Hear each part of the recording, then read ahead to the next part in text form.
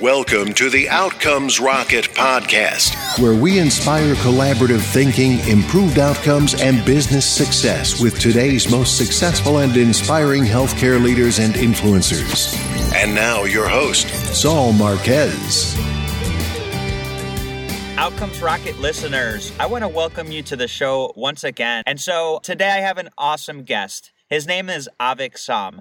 He's a biomedical innovator and the Chief Medical Officer of ePharmx. He's also known for starting an incubator called Sling Health, which started off as Idea Labs, where biomedical engineers start up new companies and just try out new things. And a lot of interesting companies have spun out from that. So I want to open up this introduction to Dr. Som so that he could round it up and maybe fill in some gaps that I may not have covered. Absolutely. Well, thank you so much for having me on the show. Absolutely. I guess to round it out, I'm in the MD PhD program at Washington University in St. Louis. And through that program started Sling Health, which actually now has spread to a number of different medical schools across the country through our partnership with the American Medical Association. And then ePharmx really started off first as a research project through Sling Health, and then was essentially this goal, as you mentioned, about patient outcomes and really disease-specific patient outcomes and creating technologies to improve that. And so we are functionally a communications startup, and we've run about 10 clinical trials through the university, and now have actually implemented across 10 plus healthcare systems our innovations towards improving patient outcomes. And it's been a very exciting ride. That's very interesting, Avik. And so would you say, who's your main customer? Not actual customer, but what is the prototype? Yeah, the prototype customer for us really is an ACO. Usually it's a healthcare system that right now is focusing on this transition to value-based care. So this fee-for-service to value-based care model that we're seeing throughout the country, really ePharmx is being brought in, one, somewhat as a consulting group. So along with one that actually has validated a series of interventions. And just for your listeners to give them a little bit of background what ePharmx is so that it makes sense how it actually applies. ePharmx actually develops and maintains a library of different disease-specific interventions that are communication tools using very broad-based infrastructure. So in this case, text messaging, phone calls. And then we've determined the correct questions to ask to be able to get a patient's blood glucose or hemoglobin A1C down by a point within 2 months, or for a patient with COPD hospitalizations to get their disease-specific hospitalizations down by over 50%. And we do so by actually closing that loop between both the symptomatology that's important for patients and getting that information to care managers as well as physicians. And so our target customers are often groups that are either payers,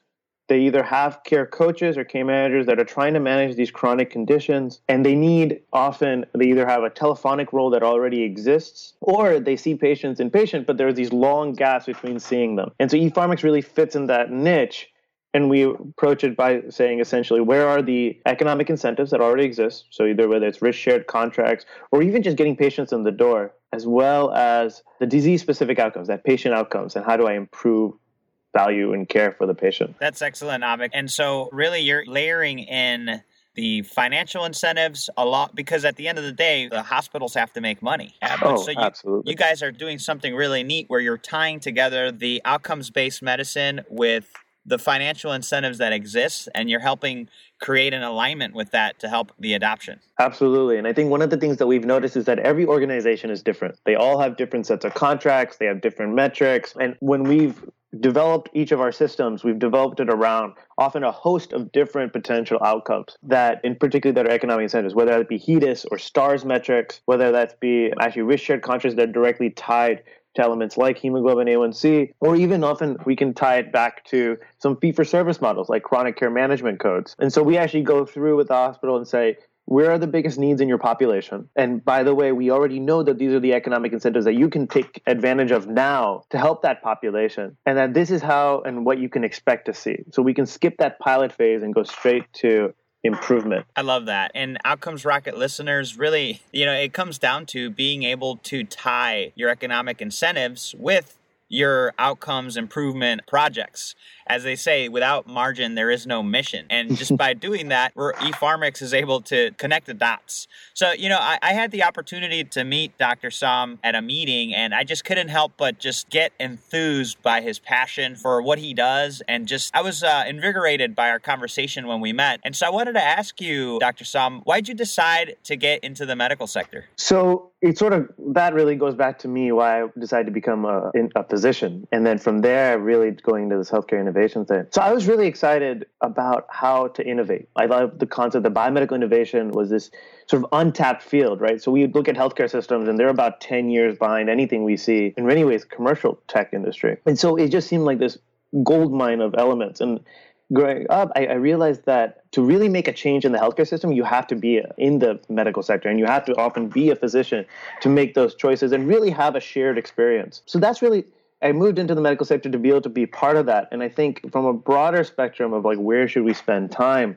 ultimately, health is one of those cores of our society. If you're not healthy, you can't do anything else. Totally. And I think for many of our patients, they have these illnesses that are really debilitating. By being able to help them actually get back to meet their goals, stay out of the hospital, stay out of the ED, have a better quality of life, they can become productive members of the society and really help raise the boats for everyone. So I've been very excited for that. So it sounds like you saw the potential to make improvements. You sort of the optimization mind and you kicked in and you realized I got to be an insider in order to affect change. And that's sort of what brought you in. Absolutely. And I think what we've generally found is medicine is a very hierarchical structure, and you're dealing with individuals who have done 15 to 20 years of training to get to where they are. And so being an insider means both having that experience, but also being able to connect and have that trust that what we've built makes sense for their patients. So I think that's been, ePharmx was built many ways from a physician's point of view. And so we have over 80 different both medical students, academic faculty, community providers, nurses, care managers who have actively built ePharmx. So this is really an insider's game to how you would improve healthcare outcomes. That's awesome. And Avik, I see so many companies and just trying to tackle this risk-based medicine and, risk sharing. And I feel like there's a lot of gaps. And just because you guys are building it from the inside, you have the opportunity to really maximize the interests of the clinicians, maximize the interests to the deepest levels. And the uniqueness that ePharmx offers is that insider perspective. Absolutely. And I think when you look at this field, there are a number of companies that are popping up, and you can actually sort of differentiate them in many ways by their founders. So you have companies that are started really by patients, and what they're really looking at is patient education, patient satisfaction modality. They're fitting that niche, and it's beautiful. But it's not very operational. It doesn't necessarily improve outcomes, but you're coming from a patient's perspective. So you don't necessarily know how the disease works. And then you have groups that are in many ways hyper-specialized. So it's a surgeon that works on a particular subset of the sets, and so they develop an intervention for that particular surgery. At ePharmx, because we started both by medical students and sort of general physicians, we had this extremely ability to do a big breadth. So we have both medical interventions, psychiatric interventions, maternal health interventions, and surgical interventions. And I think one of our customers brought this up in a beautiful way to how does it differentiate? ePharmx is very operational. If I need to improve diabetes control, I want to get both blood glucoses, get that information monitor, and titrate up those medications. That's what ePharmx does. Whereas most interventions in the health IT space are very one-way, and they're very much about, I'm going to educate people to eat better. And although that's really important, it's very hard to do that by solo a text message that's one way without a human connection. And you definitely can't titrate medications like that. That's really interesting. Yeah. And so if you were to say, what is one thing that people sort of say, wow,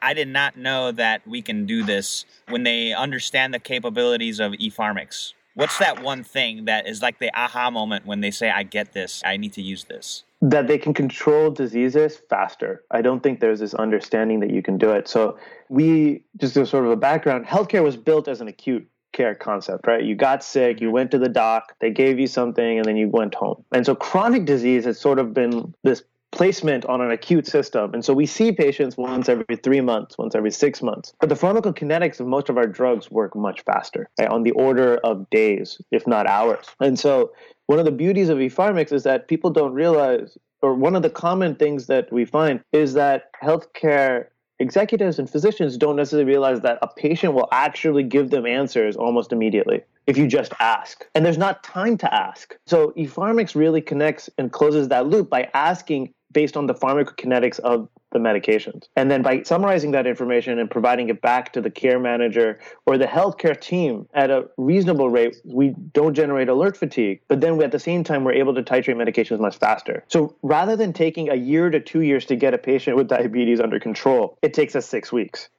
Huge. I think that's awesome. And I'm looking at the list of all the things you guys do right now, your capabilities: asthma, breastfeeding, COPD, decolonization, diabetes. The list is long, and it looks like you guys are developing a long list too. So I don't know how you guys do all of it, but it's pretty impressive. And I think I'm really excited to see this thing really start spreading, because it sounds like you guys have the capability to really do what we're focused on in the show, which is improve outcomes. Absolutely. And I think one of the nice things that we've seen is because we have this sort of systematic platform view, what we generally find is that healthcare systems, when they approach value-based medicine, it looks like this giant black box. Mm-hmm. It's a difficult question. It sounds sexy, but it's hard. And so what we generally say is like, okay, we're going to dial this down to particular disease states. How are your diabetics doing? How are your patients with heart failure doing? How are your new mothers doing? And after we go through the checklist, we find out, okay, it's actually in this healthcare system, diabetes is a big problem. And then generally we find the economic incentive matters that already exist within that healthcare system, whether it's a risk shared contract, whether it's a fee for service, chronic care management, et cetera. And then from there, we start building out the implementation for that group. So I think one of the exciting bits here with all of these groups is everything's doable, but if you take it in a bite-sized piece, you can sort of do a disease specific, and then we see it grow. Because providers start using it and they say, you know what, I have diabetic, but I also have this patient with hypertension. I also have this patient with COPD or heart failure, or so many patients have depression.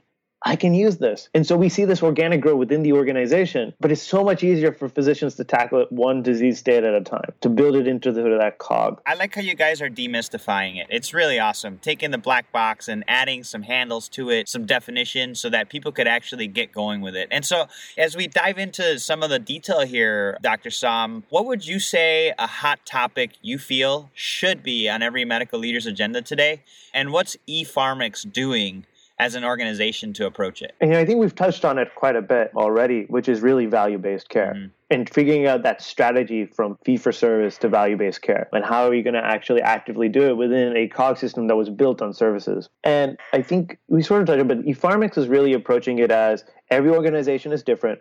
So we will work with you to figure out what incentives make sense, going from that fee-for-service to value-based, and then growing within that.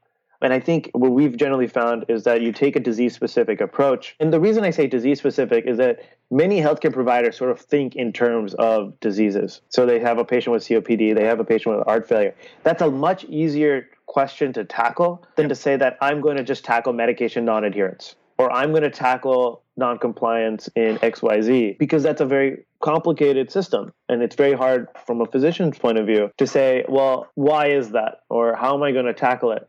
Instead, if I say I'm going to improve this patient's diabetes, it's a nice focused, I have interventions, I have pharmacology, this is in my toolbox. And this is just one more tool to actually accelerate and really make it efficient. I think what we've generally found is that in the population, patients are not really treated to goal. It's difficult. And by using ePharmx, we're able to collect both quantitative and subjective metrics that we can use for predictive models to say, this is a patient you need to touch now. This is the patient that needs help at this moment, and really making that physician interaction more efficient, or care manager interaction more efficient. Yeah, thank you for sharing. And as you guys maneuver and do the work and the research to back these things up, you guys are seeing it work. You're starting to see some real progress. But somehow, somewhere, I know you guys have probably had some failure moments. Can you talk us through that? Because I feel like we often learn more from our failures than our successes. Can you take us through potentially a moment that you went through? Difficulty? Absolutely. I think when we were first developing EPX heart failure, so just for listeners that may not know, obviously heart failure is one of those chronic conditions that everyone's very worried about. And functionally, in telemedicine, heart failure has really been tackled through this concept of Bluetooth link scales, pretty extensive monitors that cost anywhere from $4 to $40 a day to place it in. So Actually, when we originally approached the problem, we were like, we have the system. People can get scales that are much, much cheaper. And in fact, there was this issue of these devices are so expensive that home health services could only provide them, in this case, just to the city of St. Louis, even though the catchment area for the organization was about 300 to 400 miles in radius. So you had this huge number of patients who did not even get access to it. And so when we originally built it, the number one thing that everyone thinks about in heart failure is trying to catch water retention. So when basically this person goes into an exacerbation, the heart is not functioning, and we need to essentially give them diuretics, or we need to titrate up their blood pressure medications. And so everyone's watching weight. So they make people stand on these scales that weight goes back, and then if the weight starts rising 3 pounds or 5 pounds, it generates an alert. That's the classical method of doing this. So when we started, we're like, okay, we're going to replicate that concept. I'm going to ask patients, give me your weight, and we'll go from there. And the big mistake that we found was that patients, one, don't generally know their dry weight. Two, it turns out that you can eat about 2 to 3 pounds in meals. And what we'd find is that there was a significant amount of false positives. Yep, a lot of false positives. I was just thinking that, yep. Huge amount of false positives. In fact, what we found, so we would ask both subjective questions and the objective weight question. And one of the things that we found from our clients is that because we're so used to this concept of I need a weight, I need a kilogram, what is the value, that they would very much ask for it. And we would obviously have the service available. What we generally found is that would give them a tremendous number of false positives because patients would eat a little bit, or they would type in the number wrong, or they would not want, or they have normal variations just in the day, or they don't know my their weight varies 5 pounds. Like I could be, it's drastic fluctuation, but I'm healthy. But if I asked a patient, do you feel like your feet are being more swollen, or do you feel like you've gained weight? In fact, when we saw patients in the ED, where we were sort of doing a lot of our primary research of like, okay, patients are coming with healthcare, heart failure exacerbations, what's going on? The questions that we ask them is that we don't get a log of weights from them. We find out, how many pounds do you think you gained over the past week or over the past 2 weeks? And they'll tell you 5, 10, 15, 20. And it doesn't really matter more than that they're noticing that they're getting a weight gain that is abnormal. And then that's always associated with dyspnea, paroxysmal nocturnal dyspnea, and these symptoms that we found that were much more sensitive to actually saying that this person is having a heart failure exacerbation. Rather than taking the actual weight, you're asking a subjective question about if they feel like they've gained weight. And so did that transition lead to better decision-making data, or what was the outcome here? It reduced false positives to the degree that we reduced alert fatigue tremendously. So these were all care managers and providers who were really used to constantly getting alerted a person's weight's gone up and really constantly being frustrated that that's completely irrelevant. And so what we ended up finding is that we could dramatically reduce the number of alerts that went out that were unnecessary. And by doing so, we actually were able, because at the end of the day, healthcare workers are all human too. And so they have a limited amount of time. They need to work on particular patients. It dramatically helped the amount of time they're actually able to treat those. And more importantly, I think it actually increased the scale that the system can be used. Right. So now I can give it to patients and they don't need a scale. Because that was the big gap, right? You couldn't reach the people outside of St. Louis. So now, because of this subjective feedback that you guys have found is more effective in figuring out what's going on, and you don't get the false positives, you increase access. Exactly. And granted, we found that we can continue to bring weight and we give that technology a feasibility. But I think one of the big things we learned was just because the entire field did something the same exact way doesn't mean that we need to do it. So you stumbled onto access. Yeah. In a really awesome way. Exactly. And so I think one of the beauties of ePharmix's heart failure system now is that it can be implemented, and it can be implemented broadly, and you can get pretty much the same results as you do with a much more intensive Bluetooth monitoring device system. Very interesting. At reduced cost. Very interesting, Dr. Som. And so, Outcomes Rocket listeners, if you have any curiosity or if you want to start now, what is your goal of improving outcomes at your facility? If you're a provider, if you're a med device company, what types of risk-sharing programs can you put together? If you go to ePharmix.com, they have a list of categories that they're already working on. And I would say start now. Pick one of those and start now, because perfection is the enemy of execution. And so if we wait until we have a perfect plan, then we're never going to do anything. And so I urge this group of listeners, these influencers that are listening to us, Dr. Som, to reach out to you and pick a module and run with it? Absolutely. I really appreciate that. Thank you. Yeah. And so what would you say, what are the proudest medical leadership moments you've experienced to date? I think twofold. We have something called the Pharmix Research Center that we sponsor at WashU. And so I think one of the proudest moments I've had is seeing these over 60 faculty and students generate the actual valid research behind it. So in many ways, we've already perfected the product and we've validated it in the academic setting. So what I've been really excited about is we've had faculty get promoted over our use of the service and development. We've had now grants coming in for that organization. But then I think the most exciting thing is then seeing from that research, having commercial leaders, community leaders come in and just fly with it, skipping the pilot stage, running straight into and saying, this is our population. You've targeted and been able to actually help the hardest population. So I'm just going to implement across the system. And so from a medical leadership point of view, I've been very excited the ability to lead and organize this very large group of diverse healthcare. As you mentioned, we have a very broad portfolio. But then actually seeing it come out in the community and working with community physicians and leaders to really make a difference. Dr. Som, that's so great. When innovation comes into play, I think we spend so much time in the sandbox. And, the sandbox doesn't help improve outcomes. You guys took off. You were able to leverage the organization. People have bought into the idea and they're running with it. They're even skipping the pilot stage and just saying, hey, we see how this works. Let's just run with it and improve the outcomes. And kudos to you, because it really takes a vision and really true leadership to be able to get all these people tied together under this vision and to start applying it. So congratulations. That's really exciting. Thank you. We've been plenty to go. I'm hoping some of your listeners will be excited too. Absolutely. And so let's pretend you're building a medical leadership course on what it takes to be successful in medicine today. It's the 101 course, or the ABCs of Dr. Som. And I'd like to write out the syllabus with you for this course. I'll ask you some questions you could answer briefly. And then at the end, the book that you would recommend as part of your course. Are you ready for it? Absolutely. Go for it. Awesome. So what is the best way to improve healthcare outcomes? To be disease specific.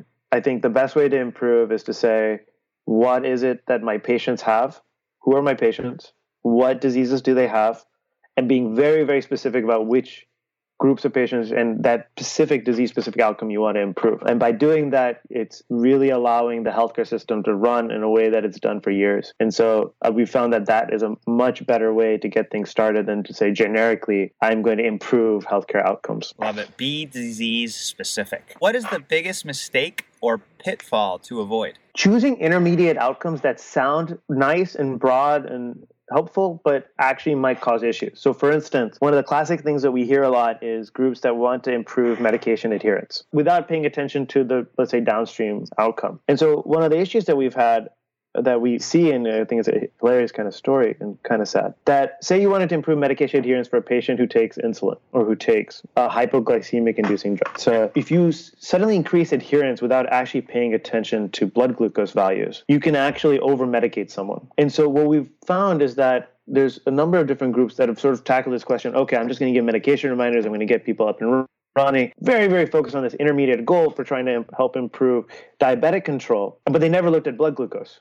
They never looked at how the actual downstream outcome is. And as a result, you end up have patients who actually go into hypoglycemic phases because in an effort to improve it pharmacologically, we had been giving much higher doses than they potentially need of, say, sulfonylureas or insulin itself. So I think looking at it, it's sort of an easy pitfall, which is to say, I want to improve just medication adherence without actually asking what's my final disease outcome. So for what we generally asked and we push for is that we judge our outcomes based on the final disease-specific outcome.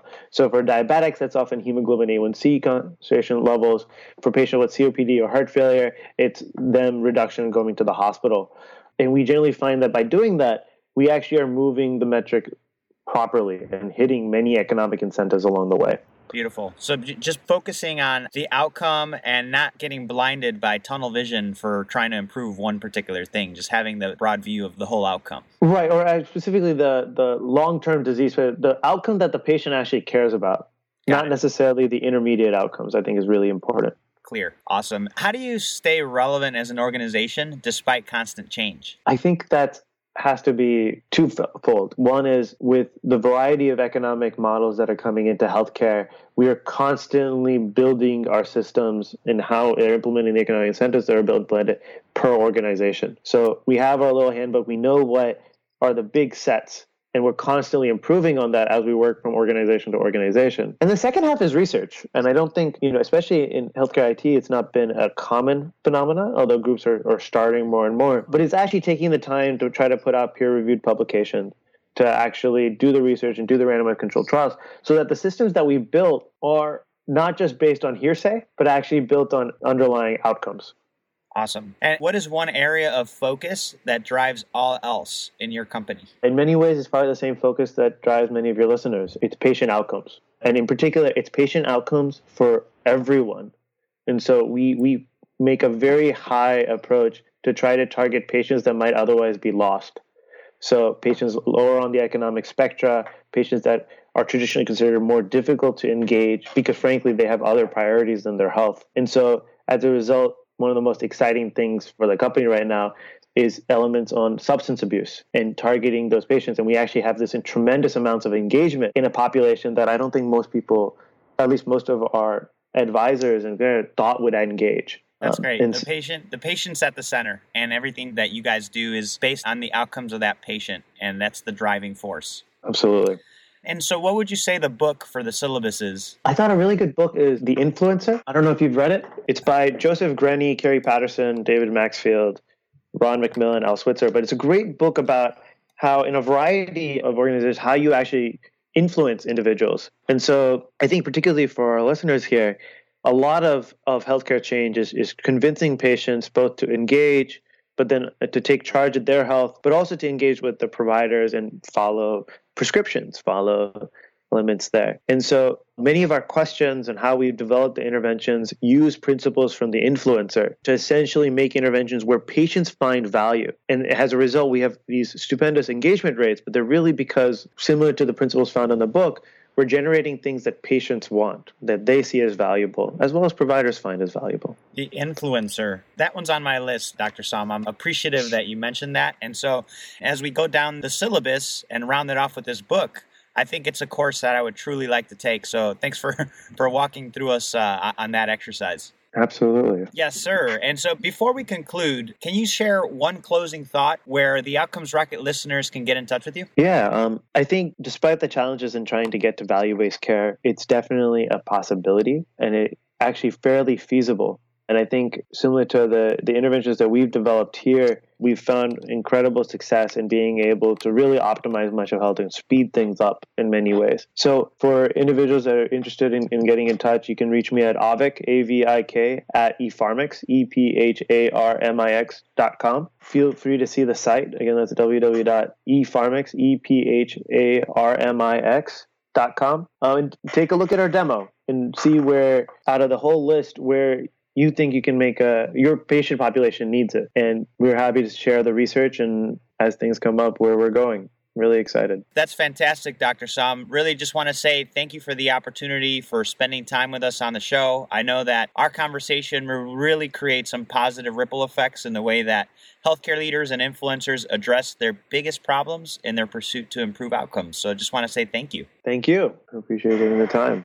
Get excited for Health 2.0's 11th annual fall conference and save $100 with this promo code, FALL17ROCKET. That's FALL17ROCKET.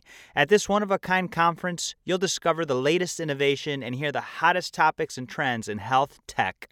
Join 2,000 decision makers, including healthcare providers, developers, investors, and startups, as they gather to see over 200 live product demos, 100-plus thought leaders, and 10 new company launches. Visit outcomesrocket.com/Health health20. That's outcomesrocket.com/health20 and use promo code FALL17ROCKET to get $100 off of this outstanding and exciting event.